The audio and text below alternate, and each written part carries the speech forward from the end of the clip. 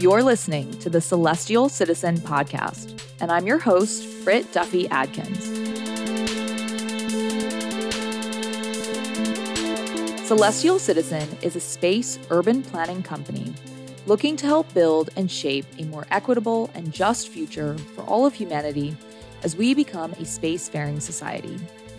This podcast seeks to provide an opportunity for conversation about how to be a better interplanetary citizen and responsible steward of Earth and the cosmos. By engaging the global public, providing greater access to the space industry, and amplifying a more diverse set of voices, progress in space can equate to progress on Earth. We who are bursting with stardust can become celestial citizens. Welcome to another episode of Celestial Citizen Podcast. Today, we'll be speaking with Phil Plait, creator of the Bad Astronomy newsletter, to discuss his new book, Under Alien Skies, A Sightseer's Guide to the Galaxy. Under Alien Skies places you on the surface of alien worlds from our own familiar moon to the far reaches of our solar system and beyond. So whether you are an aspiring extraterrestrial citizen, casual space tourist, or curious armchair traveler, Under Alien Skies is an illuminating, always entertaining guide to the most otherworldly views in our universe. In fact, Laura Helmuth, editor-in-chief of Scientific American, writes, "Reading Under Alien Skies is the next best thing to traveling through space and time. Philip Plait is a funny, warm, and welcoming guide to the most marvelous places in the universe. You'll experience what it would be like to actually be there, while learning some of the most mind-expanding science humans have ever figured out. When you look up at the night sky, you'll think of this book and smile."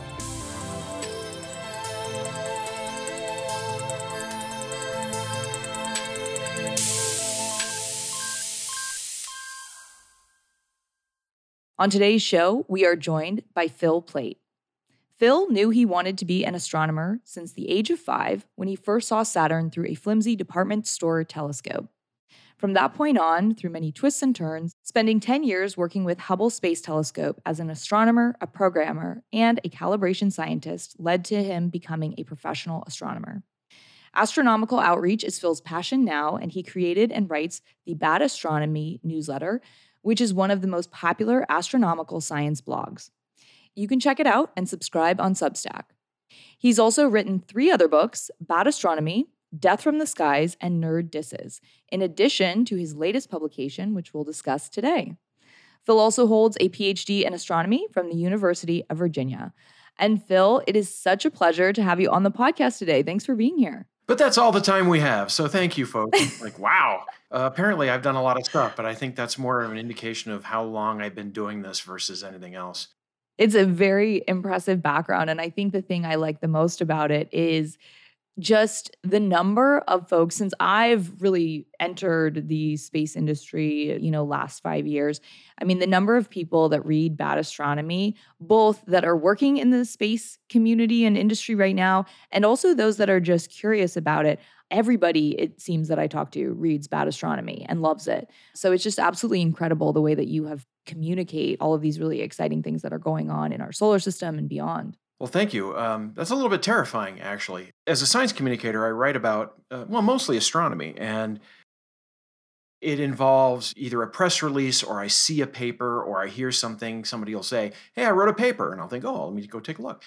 And I read the paper and write about it. And then sometimes, I'll get an email from one of the authors like, "Thank you for writing that, but," and I'm like, oh, crap. It's usually okay. It's usually like wrote the wrong telescope down or something like that.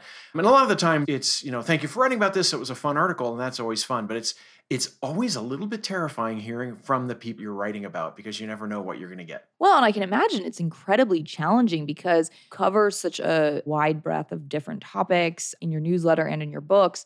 So you kind of have to be, you really have to be incredibly knowledgeable about such an expansive variety of topics that, yeah, I could see how that would be a big responsibility or sort of burden to bear in some ways, because people do kind of expect you to be an expert on all of these numerous topics. And the world of astronomy is huge, right? So there's so many different areas of research. And most people in academia really like zero in and focus on just one tiny specific area. So being a science communicator, it's super challenging because you have to be able to talk about all of these different themes and ideas. And you're correct. As a scientist, as you're classically trained, going to college and university and grad school and all that, you typically do a deep dive on a single topic. And astronomy is literally the whole universe. You said it's a big topic. It's the biggest topic. It's Quite the everything. understatement. Starting basically at your head and going outward in every direction. So yeah, it's a lot. And reading other people's newsletters, blogs, and things like that who comment or write about astronomy. And I'm actually more impressed with them because for me, sure, I've gone through school, I got the PhD, and so I learned a lot of the basics. But most of that is deep dives into a lot of basics, like, ask me about stellar interiors, how the insides of stars work, and, write down equations and things like that. But I never studied general relativity, for example. I never took a class in that, so I have to read about it constantly. But because I've loved astronomy my whole life, and I've read a zillion books on it, and read just a lot of other things, articles and papers and all that, you learn, right? Our brains are capable of doing that. I have the background in astronomy to help me read a paper and say, oh, this is interesting. Or I was just drafting an article for my newsletter yesterday about a paper that came out making a claim. A second paper came out and said, yeah, not so much. Whoa, here for a second, your claim isn't right. And being able to look at both papers and analyze the spectra that these people were taking and all that. Sure, being the professional astronomer helps there. But I'm writing about a lot of stuff that I haven't studied specifically, but I have some general knowledge of and a backup of a lifetime of science to help me. So great. But then I read somebody else's blog and it's like they're a grad student. They're just starting out.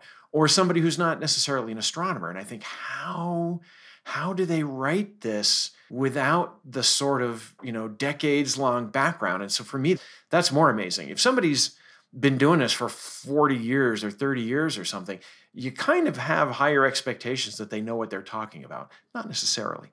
You kind of. And one other thing I just want to mention is astronomy is a very broad topic, but so is a lot of stuff that you read about, like medicine. I read a lot of articles about astronomy and I see how a lot of people get things wrong and it can be frustrating. And then I read something about medicine and I think people's lives are at stake. And you're writing how oat muffins are going to cure their cancer. And that's not true. So how do I trust anything that I read, from that person? But also, how do you write about medicine when that is also an immensely broad topic where also the stakes are incredibly high? I mean, it's such an important point. It's critical to really get things right, especially when we are communicating to the public as well. And so I think that that's one of the things in particular that I just really love about your work is there's clearly that commitment to really getting it right. And I think you even have said in other interviews that you won't always necessarily get every little thing right. Like you'll inevitably make mistakes. It's just a process of when you're communicating, right? It's impossible to get every little detail right all the time, but you do clearly have such a strong commitment towards that and to really doing right by the science. And you also have this incredible way of communicating it in an interesting and compelling way for people, as opposed to, unfortunately, a lot of the things that I probably read from the astronomy field, it's like could be the most interesting topic in the world. And the paper, the white paper, whatever it's going to be, it's like your eyes will just glaze over kind of reading through it because you're just bogged in all these different calculations and things like that, which are, of course, important. But when you're trying to kind of get the general public on board with it or excited about it, that's not going to do it. So being able to tell it in a way that is very interesting, I think, is critical as well. Well, you have to know your audience, right? I don't expect the random person to pick up a copy of Astrophysical Journal and read about white dwarf layering or something I just saw today about cobalt diffusion constants in white dwarf atmospheres. And I'm like, no, okay. I mean, that's important stuff, but paper may be a little complex.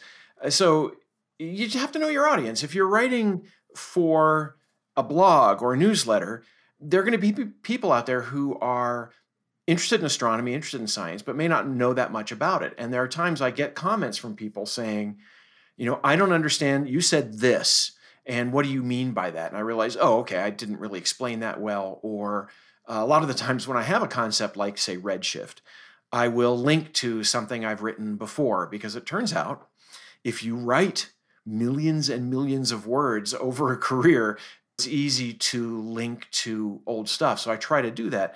But in the end, if I'm writing for professional astronomy audience, which I'm very rarely doing, but I will occasionally give talks to an audience like that, a very different crowd. I'm still going to try to be engaging and funny, but I might use math in a description of something. Whereas in the newsletter, I do use math, but I try to keep it to like vaguely remembered ninth grade algebra or a little bit of trig. And if I do, I'll have a diagram that says, hey, remember these angles and how this all works? But only because something really cool has come up. And it's like, you know what? If I do the math, it shows you something important. And math can be fun, I think, if it's done right. And as a matter of fact, I've got one coming up probably in the next week that has a lot of math in it. But it's like really very straightforward, just numbers. Yeah, it's just a matter of knowing your audience, having experience, and also something even from the beginning, and this mostly came from friends and family. They would read my stuff and say, I can hear you reading this in my head as I'm reading it. They hear my voice. That's like the best thing you can say to a writer, except here's a wheelbarrow full of $20 bills. That's the best thing you can say to a writer, actually. The second best thing is, I hear you in my head, because that means that I'm writing the way I talk, or at least it means that the writing is coming across as somewhat conversational, informal, and I think people can absorb the information better. And there are times I'm writing about more serious topics where I may be a little bit more prosaic, a little bit more, maybe that's the wrong word, a little more poetic, actually, the opposite of prosaic.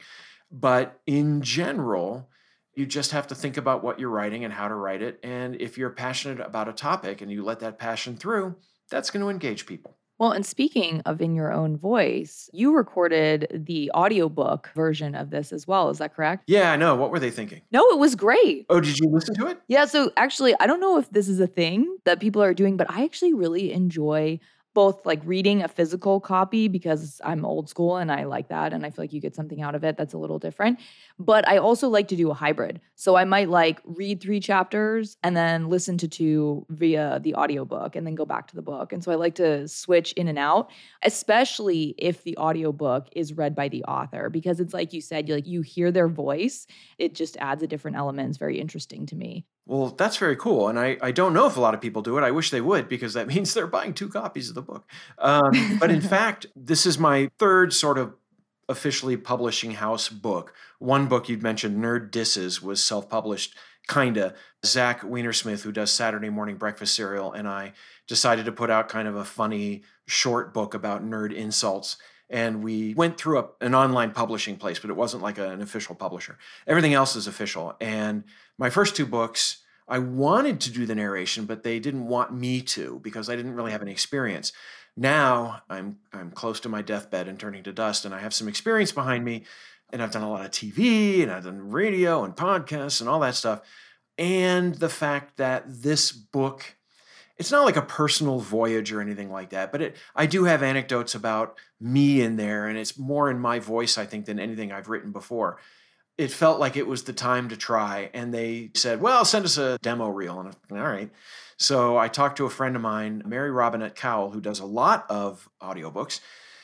She graciously gave me an hour of her time, and I read a bunch of different ways, like I'm standing on stage, and she's like, nope, you're projecting. Nope, you're projecting, over and over again, until finally I was able to talk in a more natural voice and read this carefully and sent it in, and they said, sure. I didn't know what the experience was going to be like. I thought, oh God, it's going to be really boring sitting there reading a book for hours on end. Turns out it wasn't that hard. I thought it was going to be a lot of stumbling, mistakes, sentence by sentence. And they told me a lot of readers, a lot of narrators, do stumble almost every sentence. And they were kind of shocked that I didn't. I was reading, whole paragraphs, sometimes a page at a time, without saying something dumb, without missing a word or something. And it went really quickly. And I guess it's because I was reading my own stuff. And as a writer, I have to read and reread and reread my stuff and make sure I'm doing it right. And I do say things out loud a lot to make sure it sounds right.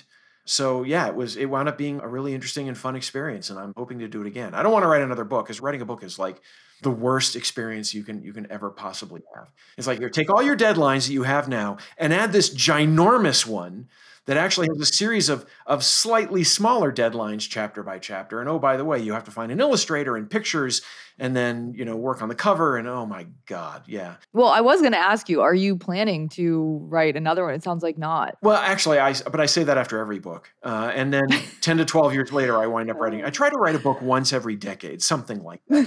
This one was actually, not counting Nerd Disses with Zach, my last book came out in 2008. So it's been 15 years.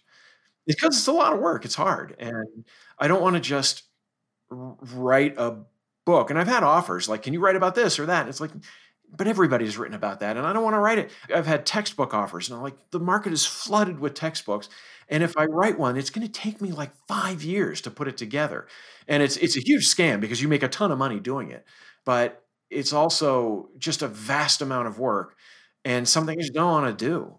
So I want to write what I want to write, and this was something I wanted to write. Well, and I mean, one of my questions for you was going to be, sort of like what inspired the theme and topic of Under Alien Skies in particular? In a nutshell, when I write about astronomy and I show pictures, or I show somebody something through my telescope. I used to take my telescope out every Halloween, and I would tell the kids, if you want a piece of candy, got to look through the eyepiece. And that was always kind of fun. Show them Jupiter and the moon and Saturn. And one of the questions I get a lot from all these different crowds is, would it really look like this if you were there? And that's very typical of like a Hubble image, because people are kind of aware that Hubble's a big telescope and it's in space and it may see things differently. And if you're looking at a picture of a galaxy and you were floating outside that galaxy, would it look like that? And I always have to say no, because you'd be dead. However, assuming you're in a spaceship or something like that, yeah, the view would not really look like this. And for some things it is. You look at the moon, with the moon, basically, what you get is what you see. Other things it's not. And back in the early 2000s, it became so clear to me that some of these things would be fun to describe and say, this is not what you see in the pictures, and that your eyes behave differently than a camera, especially a camera attached to a telescope. So I wanted to write an article about it, and I pitched it to Astronomy Magazine and just sort of came up with the title Under Alien Skies, and it turned out to be one of those moments where you go, wow, that was actually really good. That was a good title. And I wrote it, and it wound up being a popular, it was actually one article, but 3 different scenarios. And I kind of put it in the back shelf of my brain, saying at some point I want to expand on this and maybe write a book or something. And 3 years ago now, I suppose, I pitched a book to a publisher and they didn't want that book. And it's a book I will probably still write at some point. My agent said, well, do you have any other ideas? And I'm like, of course. Let me think of something really quick. And I wrote, and it's like, well, I have all these notes for Under Alien Skies. I've had them for 20 years. Maybe it's time. We pitched it and W.W. Norton accepted it. And to answer the question, would this really look like if you were there, is what would this stuff look like if you were there? And not just writing about it like, here is a Hubble picture of a galaxy. Note the spiral arms and the blue spots that are hot stars. I don't want to do that. I want to say you are embedded in this object. You are standing on the moon. You are trying to land on an asteroid. You are in a spaceship sailing over Saturn's rings. What do you see? What do you experience? And I wrote it that way. I wrote it in second person. A lot of it is you see this, you see Saturn's rings this way, and intersperse that with the more expository, here's why that's happening, and try to draw the reader in, because the thing I want them to walk away with is these are real places that exist. We can visit many of them, and we can understand how they behave and what they would look like based on the science that we have developed over the past few centuries. And now a quick word from our gold sponsor, Multiverse Media. We are currently witnessing the birth of a robust, sustainable economy within cislunar space. What is cislunar space? Well, it's the part of space that ranges from low Earth orbit out to geostationary orbit, and then beyond toward the moon's surface. This cislunar economy will involve a much more interconnected paradigm for space development. For a snapshot and user guide to to the players and opportunities ahead, New Space Global, a multiverse media property, has produced a report titled Cislunar Market Opportunities. To get your copy, please go to cislunar.report and use coupon code CITIZEN10 for 10% off a single user license. Thank you again to Multiverse Media for sponsoring Celestial Citizen this year. Now, back to the show.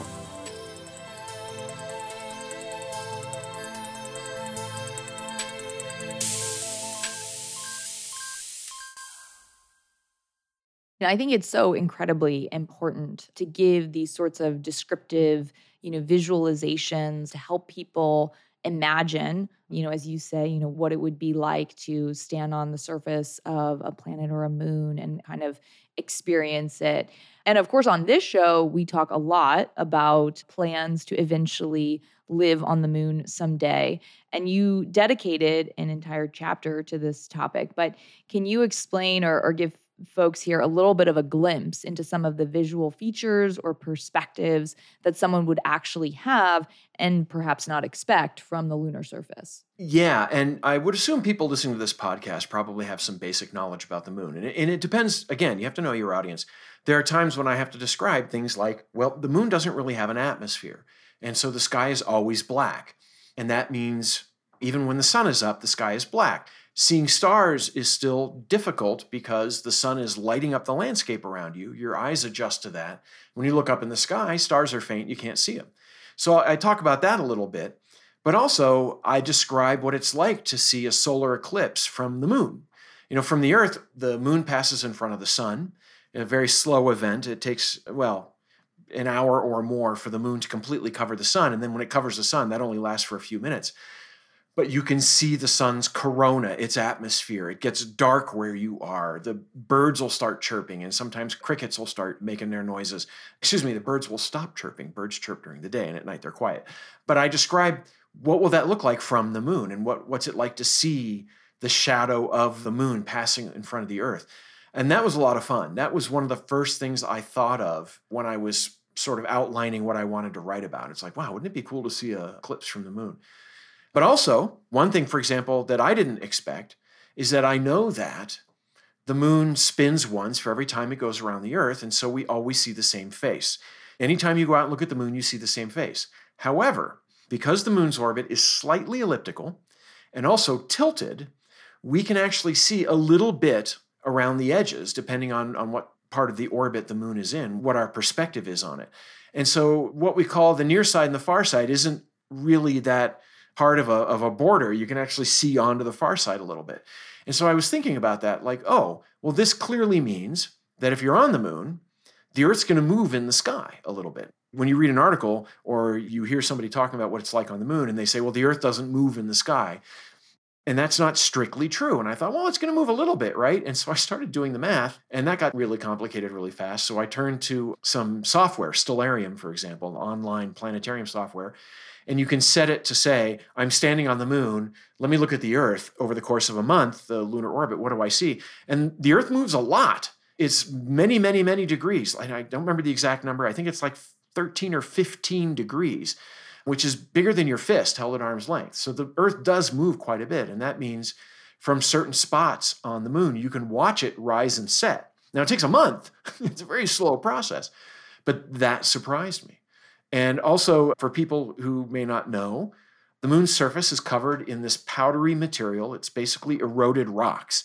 And a lot of people call it the dirt or the soil of the moon. And I try not to do that because it's not dirt or soil. That implies there are bacteria and organic materials in it. But this stuff is not like that. It's ground up rocks. It's like volcanic dust. And it's sharp, tiny grains that gets a static charge from the sun and cling to everything.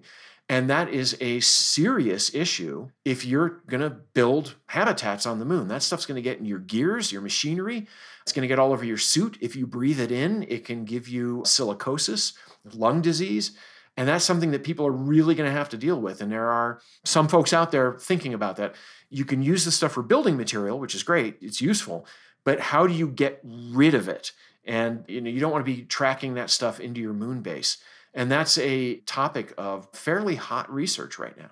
And it's something we have to figure out if we want to live on the moon. So the moon is just one example. And throughout the course of the book, you kind of go further and further out in our solar system and then beyond in talking about all of these different, views that would-be space travelers could experience. Now, I'm curious what view, and I think I know after reading the book, but what view would be the most compelling for you to witness or the one that you would be most excited to see firsthand? There are a couple of different ways to answer that. One is Saturn. It's just super easy. That was what I was going to guess. I could sense a passion for Saturn. Yeah, and it's what got me into astronomy when I was a kid. It's something I always love looking at. Cassini mission, which orbited Saturn for 13 years, just destroyed my brain just over and over again with everything it showed us. And it was so much fun to write about it and think about it. And there were a lot of things I wasn't sure about as I was writing it. It's like, oh, I need to draw myself a bunch of pictures and figure this stuff out. And the rings are so complex with so many weird things in them, things you don't necessarily expect, because Saturn's rings are made up of trillions of chunks of ice, and they're small, down to a tiny grain up to maybe the size of a car, the biggest ones. And they're all orbiting freely. They might bump into each other, but they don't have a lot of gravity. But if you wind up getting something even small, like a tiny moonlet that's less than a mile across, its gravity can start to pull the ring particles toward it. And when that happens, all sorts of weird effects happen. You get gaps in the rings. You get things called propellers because they look like airplane propellers, and it's drawing in ring particles that are moving ahead of it because they're orbiting closer to Saturn and therefore they're moving faster. And it's pulling in ones that are moving slower because they're farther out from Saturn. And you wind up just getting this weird propeller-like shape. I don't know if anybody predicted that, but once they were seen, a bunch of papers came out. It was like, well, we should have expected this. And maybe they were predicted. The physics of it is actually fairly straightforward, but you need a lot of imagination to figure this stuff out. And so there's just a lot of weird things going on in those rings. The other way to answer your question is as an astronomer, and I want answers, what do I want to be? I want to be inside of a gas cloud, inside of a nebula. I want to see stars being born. I want to see how different stars affect each other if they're close to each other. I want to see what weird physics is going on when young stars are drawing material into themselves via what's called an accretion disk, a flat disk of gas and dust swirling around it. And they can also shoot out these two beams of material like a lighthouse, except it's not just light, it's actually matter blasting away from these things. And to be able to see something like that up close would be awesome as a human being, but also fascinating as a scientist, because we still don't understand everything that powers these weird objects.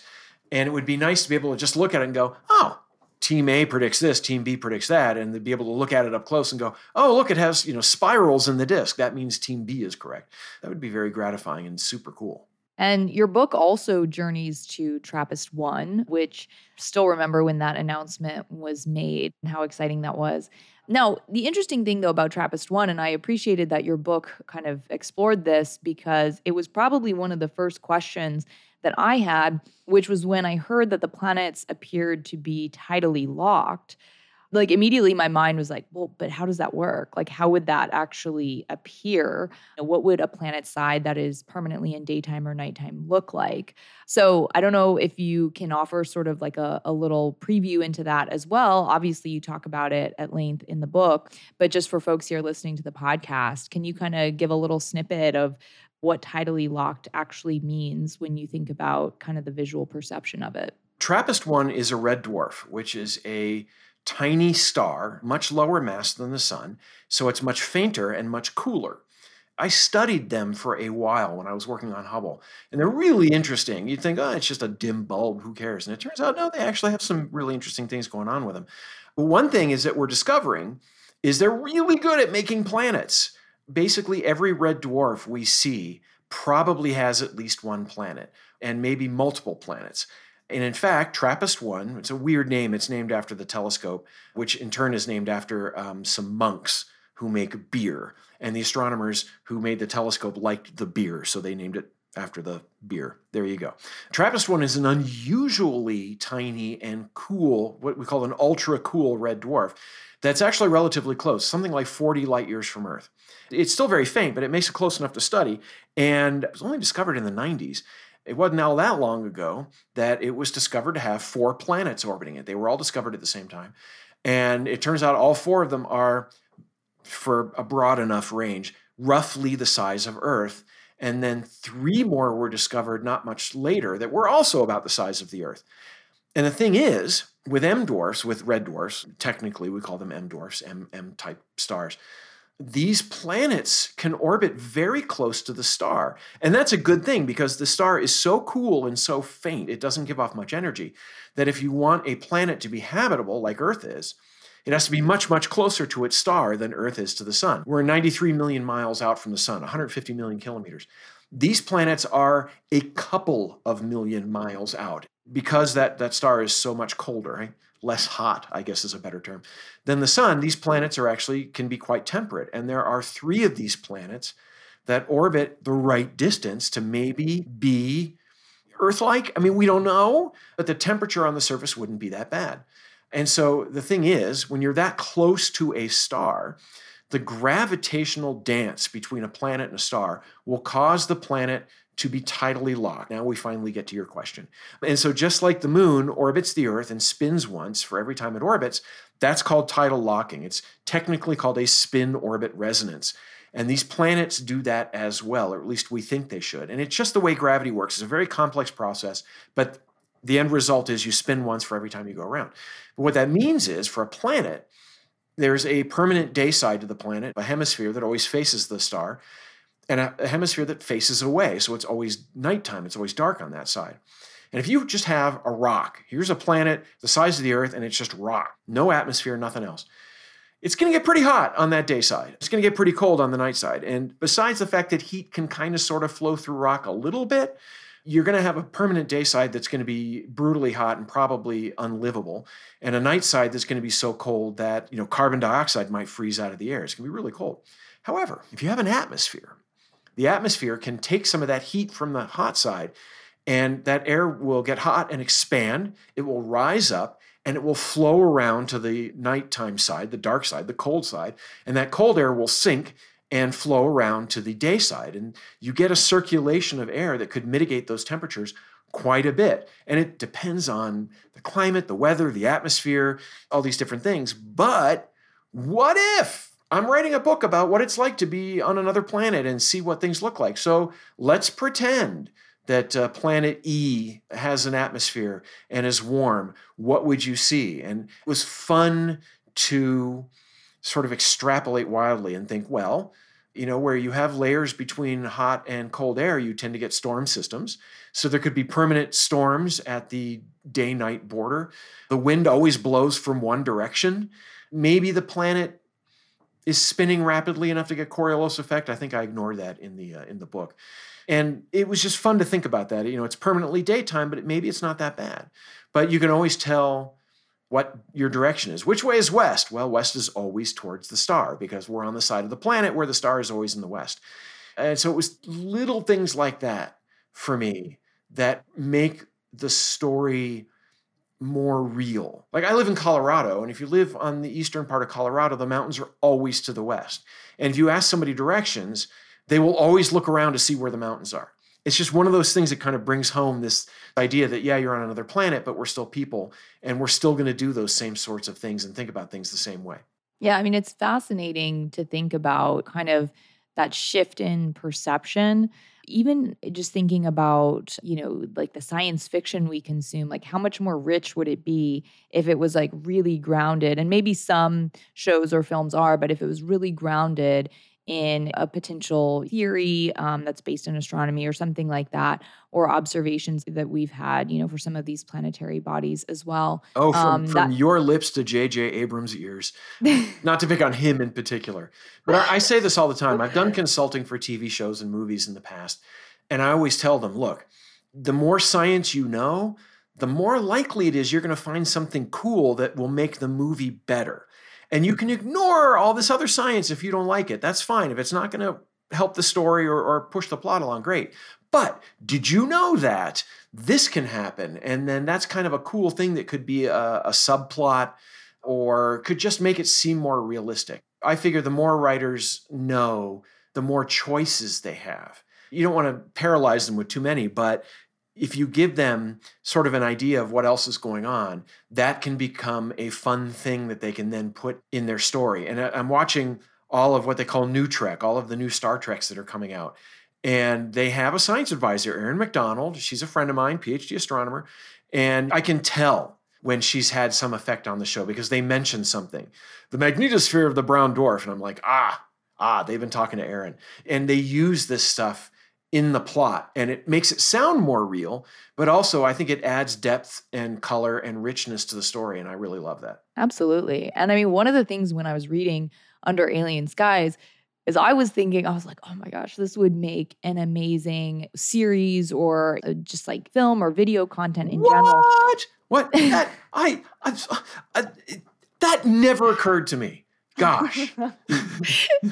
I figured it hadn't. I thought that would be a big revelation for you. No, I know. I'd love to make a short documentary series or something like this out of the book. But I was thinking as I'm writing it, I'm thinking like, if I were watching this on TV, what would I want to see? And that actually helped me write it because it's not like I'm that Machiavellian where I'm like, oh, I'm going to make a TV show out of this. It was more like in a visual medium because this book is not a visual medium. It kind of is in that you're sparking someone's imagination and you're trying to describe something visual or visceral or sonic or whatever.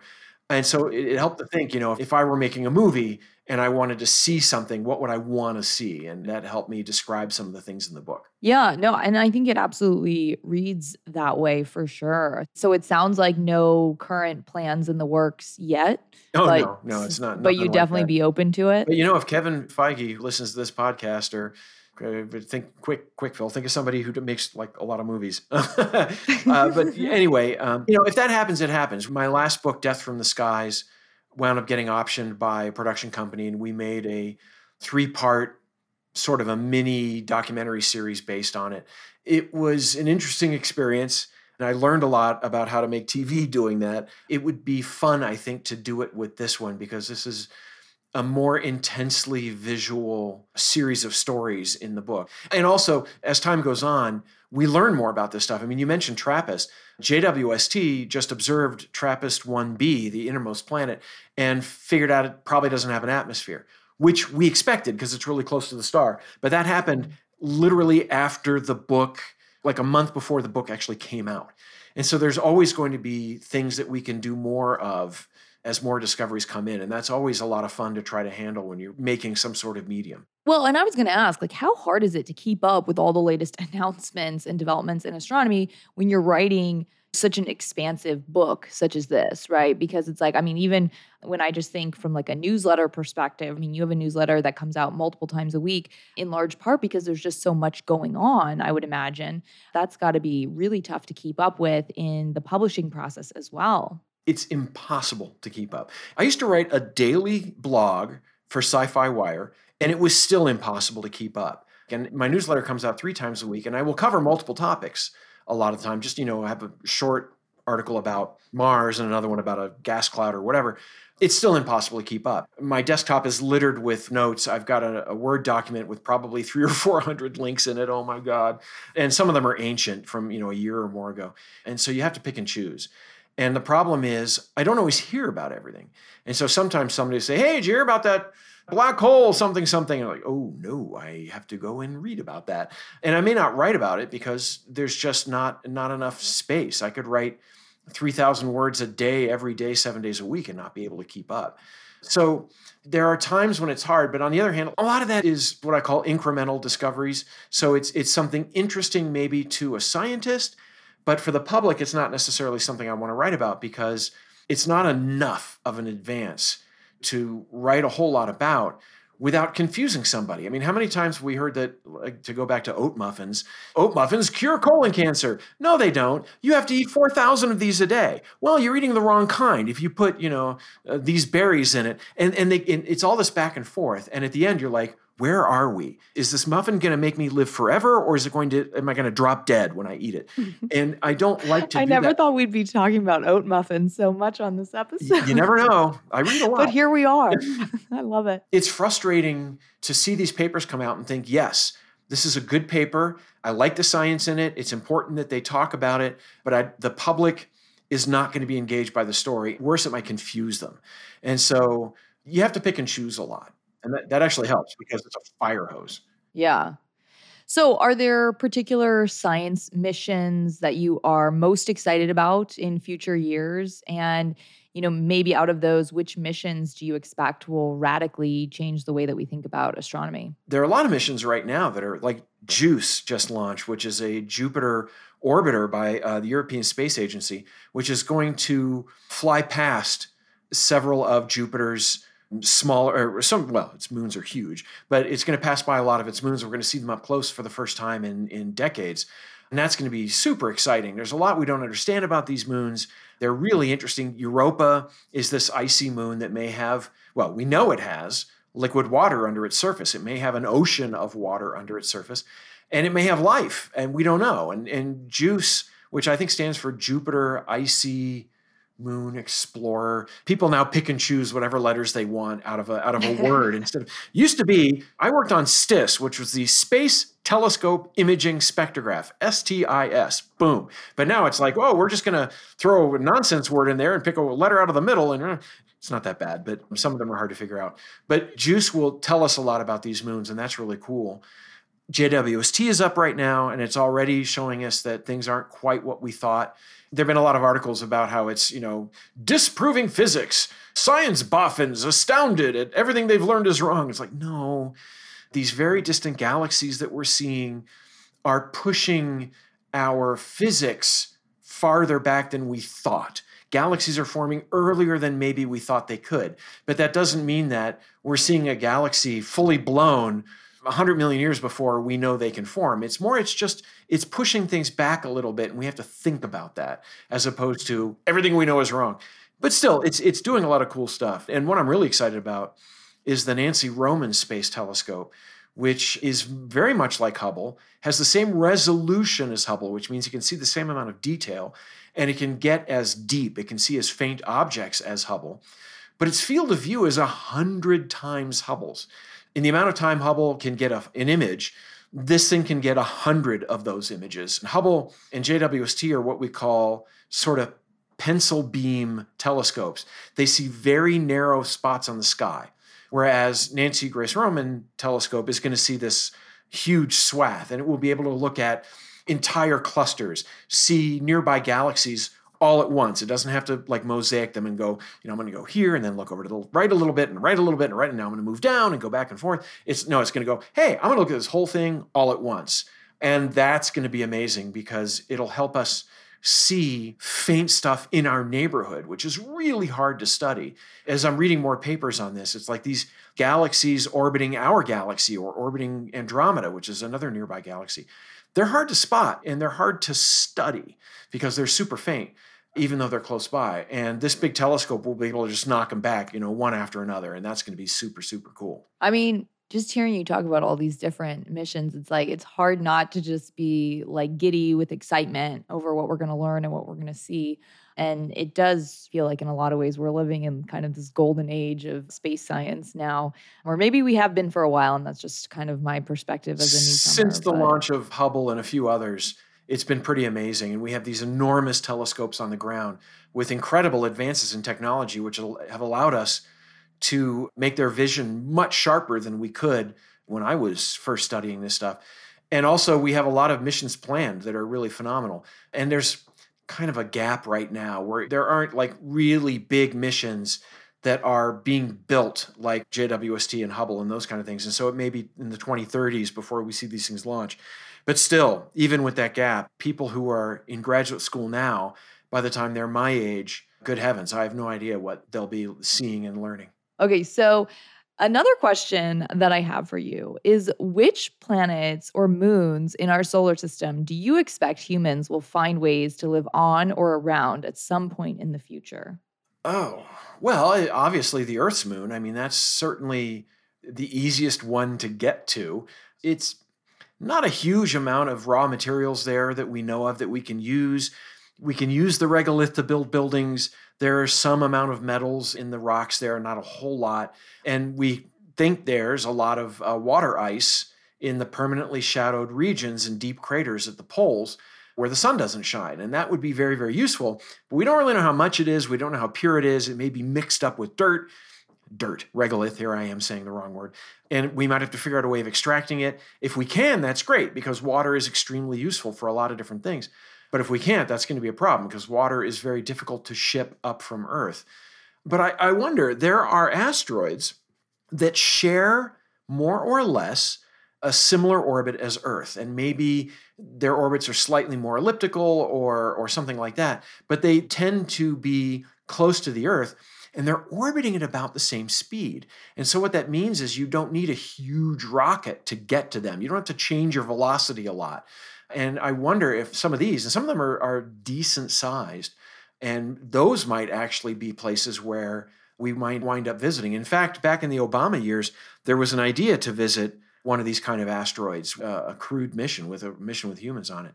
So you never know, right? You might think, oh, Mars, the moon, those are the easy ones. And it's like, actually, there are other places that you may not know about that are interesting as well. Absolutely. Well, and even your discussion of like the Martian moons as well. I know that there's been some chatter about whether or not those could almost function as like a waypoint or something like that to Mars, but also very interesting, like your descriptions of them, of course, as like these sort of lumpy potato shaped objects as well. And just learned a lot about Phobos and Deimos that I had not read about before. And I thought I knew a decent bit about those two. So very interesting stuff. Thank you. And literally today, as we record this, I put out a newsletter talking about Deimos. Nobody knows how to pronounce it. I know.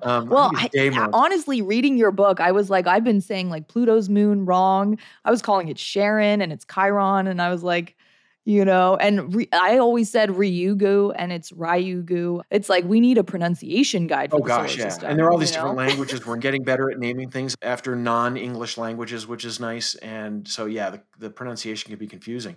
But just last week, a few days ago, some news came out about Deimos that it may not be a captured asteroid, which has been sort of the thought all along. And it seems to be made of stuff that looks more like Mars, which means it may have had a formation process like our moon, where something huge smacked into Mars, blew a lot of junk out into orbit, and that coalesced into one or both of those moons.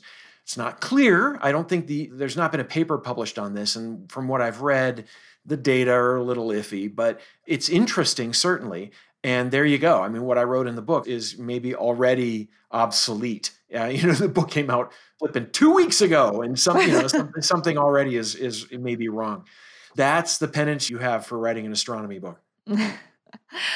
And pivoting a little bit here, but this is our final question before the lightning round.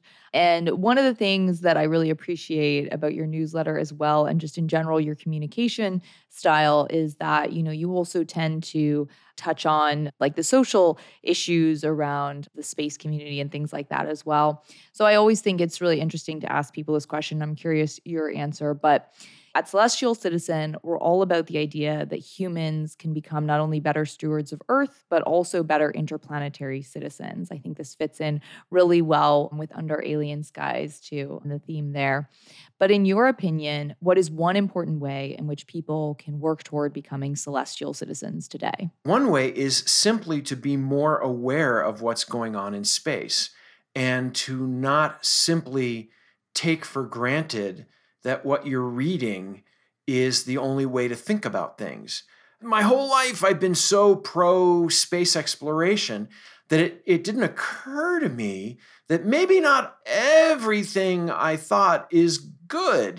When I was a kid and you see a movie and they're orbiting space stations and platforms and all of these wonderful things out in orbit around the Earth. And it never occurred to me, oh my God, as somebody who grew up as an amateur astronomer, who took his telescope out every clear night, it never occurred to me that in that future, ground-based astronomy is dead.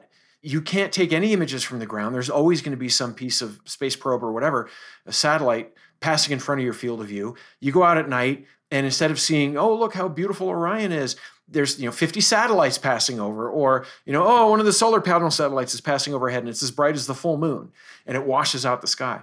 So it's one of those things. It's not simply assuming that everything is good. You have to think on all sides of it. We're talking about launching rockets into space. Well, if you launch a rocket, there are some ecological effects of that, but it's typically not that bad. But now you're launching 1,000 rockets a year. If you have one airplane, that's not a big deal. When back in the 1930s or 40s or something like that, you're launching airplanes not very often. Now we have them crisscrossing the skies all the time. What's the ecological impact of that? And it turns out it's big. We're burning a lot of fossil fuels. What's going to happen when we have a lot of rockets? It's just things like that. Think outside of what you're reading. Keep in mind, how is this impacting the planet? How is this impacting maybe other professions? How is this impacting people who are different than me? Is this going to be an issue for people who live in some country that I don't know that much about? And it turns out a lot of times, yeah, you don't know how, and it's maybe not obvious, but when somebody points it out and you go, oh God, that's awful. That's something to keep in mind. This episode of Celestial Citizen Podcast is in part sponsored by the Colorado School of Mines Space Resources Program. This first of its kind interdisciplinary program offers certificate, Master of Science, and PhD degrees for professionals around the world interested in the emerging field of extraterrestrial resources. The program focuses on developing core knowledge and design practices for effective and responsible identification, extraction, and use of resources in the solar system to enhance space exploration and enable the new space economy. To learn more about the Mines Space Resources Program, educational opportunities, and research activities, check out its webpage at space.mines.edu. Thank you again to the Colorado School of Mines Space Resources Program for your sponsorship this year. Okay, so we are now on to the lightning round. So this is a series of quick questions. You can either give a brief explanation as to why you picked what you did, or no explanation at all and leave us in mystery. Are you ready? Sure. Can I ever actually be ready for this? What am I going to say that's going to get me canceled? Okay, let's go. Would you rather live on the moon or Mars? Actually, I wouldn't want to live on either because they're both hellholes and you'd have to work all the time. When you think about astronauts on the space station, they spend like 90% of their time keeping that thing running. And I actually do like reading social media and watching movies and playing with my dogs. So I'm not cut out for that sort of thing. And plus, if I go on a rocket, I'm going to be so sick. I get so sick in cars when I read, and in a rocket, I would just be puking constantly. So I'm happy where I am. Yeah, fair enough. Okay, the most unloved astronomical object. The most unloved? Venus? Mercury? Planets that are hard to see. Venus has a thick atmosphere, so we can't see the surface, and Mercury is always really close to the sun. We've sent probes to both, but not very many. And I would like to see them getting a lot more attention because they can teach us a lot about the Earth and a lot about the solar system in general. Okay, your favorite book, other than any of your own, about space, and it could be fiction or nonfiction. Oh gosh, I've had to write a couple of reviews of books because of my book coming out. And some book sites are saying, what are your 5 favorite books? And it's really hard to pick. And a lot of it is a legacy of when I was a kid, when I mostly read, straight white male writers. And so like the Expanse series, for example, 9 books, and they're fantastic about space exploration, really sort of dig into a lot of the nitty gritty about it. It's really terrific. For one of these reviews, I'm rereading Mary Roach's Packing for Mars. And that's a really good book about space exploration. And my friend, Zach Weinersmith and Kelly Weinersmith, they're married, have a book coming out called A City on Mars, which is available for pre-order. And it's all about what we're not doing about looking for space exploration. They investigated what happens if you have sex in space and the woman gets pregnant? What happens? And we don't know. And there's no studies about this. And if we're talking about living in space, we have to study that kind of stuff. The book is really, really good. I read an advanced copy. I even blurbed it and helped them with a couple of chapters. So that when that comes out in November, I strongly recommend anybody interested in space exploration read it. Yeah, I think I saw that in your newsletter was the first place I saw it. And I was like, oh, wow, I can't wait to read that. Yeah, so I think those are some great suggestions. And also the Mary Roach one, I know that just got adapted to like maybe a young teen or children's audience. I'm not exactly sure the age range, but I did actually see that at the local bookstore around here in Pasadena. She is just great. People say she's the funniest science writer today, and I'm like, hey, but her stuff's pretty funny. It's probably funnier than mine. But I've read several of her books, and they're just great. Very relatable, Yeah, for she's sure. a great writer. So, okay, Star Wars or Star Trek? Trek. Easy. The Martian, Interstellar, or Contact? Contact. I liked The Martian. I hated Interstellar. I still defend that it's a terrible, terrible movie. I have many stories about it, including embarrassingly getting some of the science wrong in my review. But as storytelling goes, I just hated it. Contact is terrific. And it's also a wonderful book. Yes, no, that's true. Although I will admit, I do love Interstellar. Sorry, Okay. Phil. I know a lot of people like it. It wasn't for my own personal taste. No, you're not alone. You're not alone. I always ask people that, and it's very interesting to hear the responses. Okay, you mentioned The Expanse being a favorite of yours. Who's your favorite character on The Expanse? Oh, I don't know if I have a favorite character. As an audience member watching the show, I loved Amos. Amos Burton was the mechanic with a mysterious past, who was also a stone cold killer when he needed to be. As someone who really likes to dig into characterizations and stuff, he was fascinating. So yeah, it was a lot of fun He's a really watching good him go. character. And I also like Avasarala, who is the sort of president of Earth. She winds up being a United Nations Secretary General. And her character was great too, but only because I love strong women characters. She has deep flaws that are fun to watch, and she swears like a sailor. And I know. love that. Never got tired of that. No, she's such a great character as well. Okay, worst space pun ever. Anything involving Uranus being mispronounced as Uranus. Yes. Yeah, speaking of pronunciations from earlier. I always tell people there are two funny jokes about that planet. One is from Futurama, which takes place 1,000 years in the future, and one of the characters makes a joke about Uranus. Nobody gets it, and somebody says, oh, we were so tired of all the dumb jokes that we renamed that planet hundreds of years ago. And he said, oh, what's it called now? And they said, Eurectum. It's a solid joke. It's really good. And I always tell people, I pronounce it Uranus. Really, it's Greek. It should be Uranos.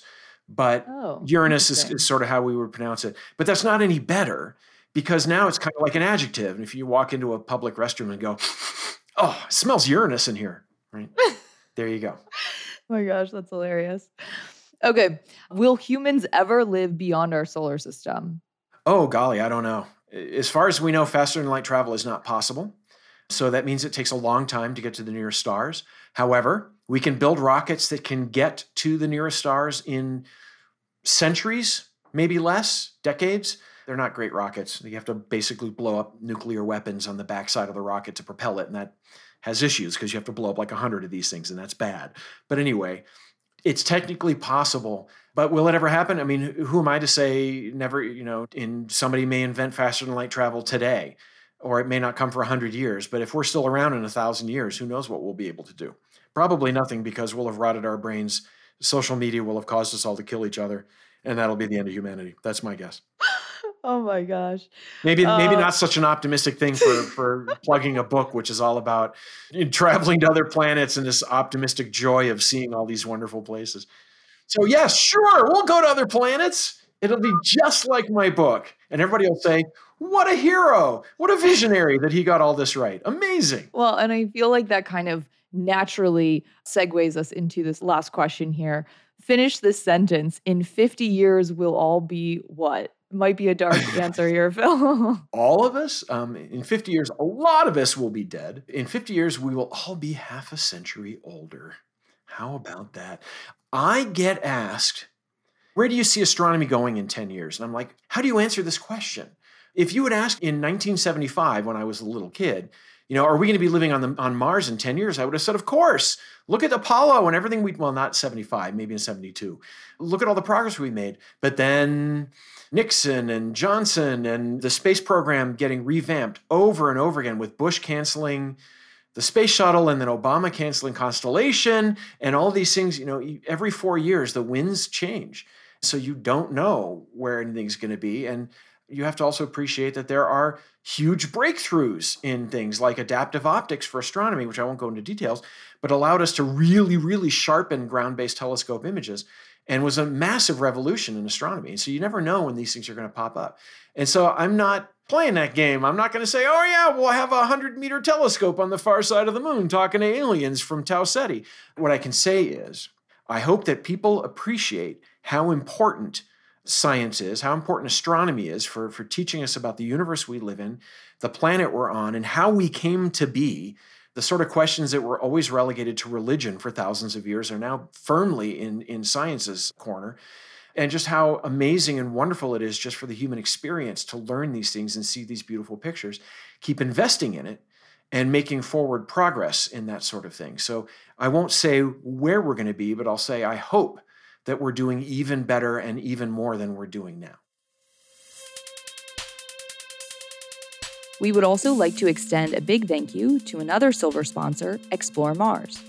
Explore Mars was founded to advance the goal of establishing a human presence on Mars starting no later than the 2030s. The Humans to Mars Summit is the largest annual conference focused on achieving this goal. Humans to Mars features senior leadership and experts from NASA, private industry, academia, STEM, international space agencies, the entertainment industry, and the innovation sector, with hundreds of attendees and tens of thousands viewing the event online. To learn more about Explore Mars and the Humans to Mars Summit, visit exploremars.org. Thanks again for your sponsorship of Celestial Citizen this year.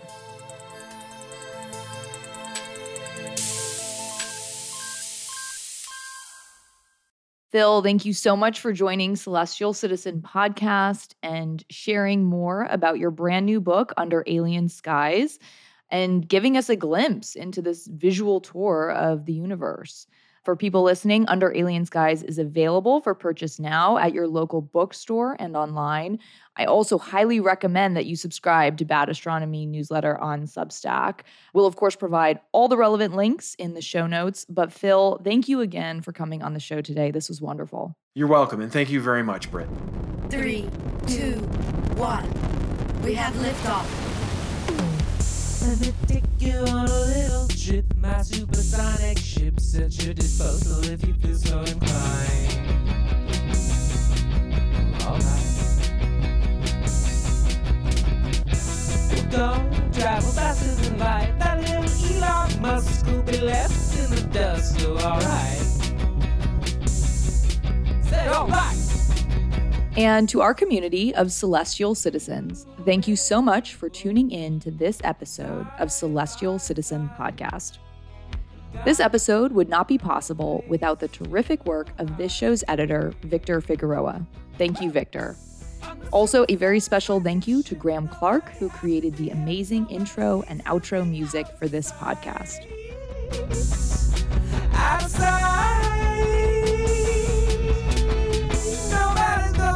Second class, there'll be equality and no suppression of minorities. All right. If you're interested in learning more about Celestial Citizen, and I hope you are, then check out celestialcitizen.com. You can also follow along on Twitter at Celestial Citizen and Instagram at The Celestial Citizen. And be sure to sign up for Celestial Citizen's newsletter on Substack. You can find the link to all of these on our website. If you're interested in supporting the mission of Celestial Citizen, you can always reach out to learn more about opportunities to sponsor or become a patron of this podcast. On my supersonic 3, 2, 1. Blast off.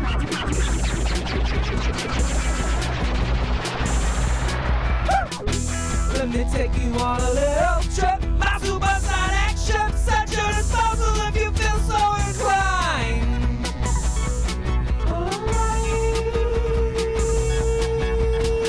Nobody's gonna travel second class. There'll be equality and no suppression of minorities. A major component of Celestial Citizen is feedback and public participation. We want to hear what you have to say. So let us know what you think about humanity's future in space and what it should look like. Please share your voice and your unique perspective on social media, or if you prefer, all of the Celestial Citizen articles can also be found on Medium. So drop a comment and join the conversation. If you love today's podcast, please have your friends and family subscribe on whatever device or platform you listen to podcasts on, and leave a stellar review so others can get hooked as well. That's all for now, Celestial Citizens. I'll be back next week for another episode. In the meantime, don't be afraid to take up space.